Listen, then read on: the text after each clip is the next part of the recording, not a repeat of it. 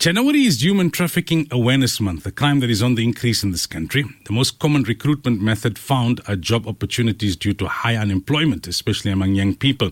We discuss the issue now with the search coordinator at Abolish Slavery Everywhere Forever, Shanae Furi. Shanae, a very good morning to you and welcome to Radio Islam International. Good morning. Thank you so much for having me on your show. Give us the details in terms of how bad is human trafficking in South Africa and why does it exist?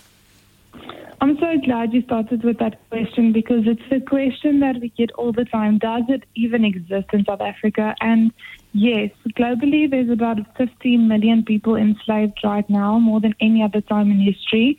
And in South Africa there's about 155,000 people in a trafficking situation.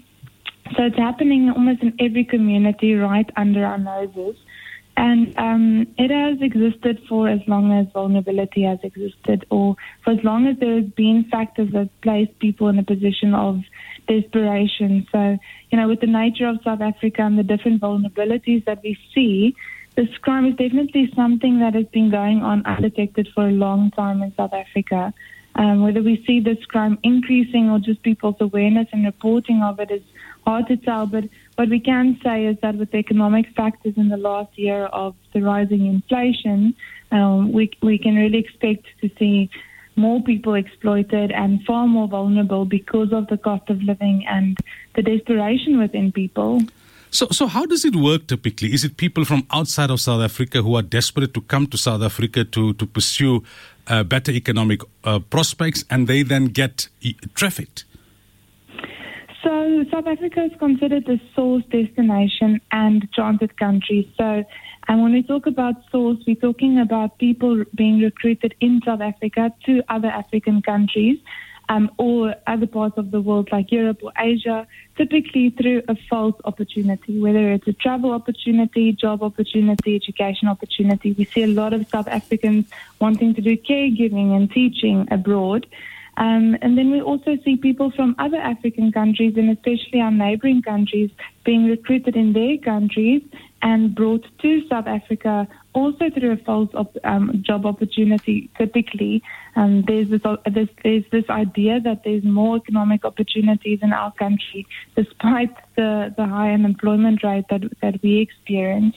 And then there's also the transit part where people are recruited from one country to another country, transported through South Africa. So it happens through different recruitment methods, but false job opportunities is definitely the most common method that we have been seeing here in South Africa. So what needs to be done? There's a lot to be done. And I think it's important to understand that no one program or one organization is going to conquer this organized crime. We all play a critical part in this fight against human trafficking, and it is every one of our responsibility to take action. And awareness and education is a big part of it.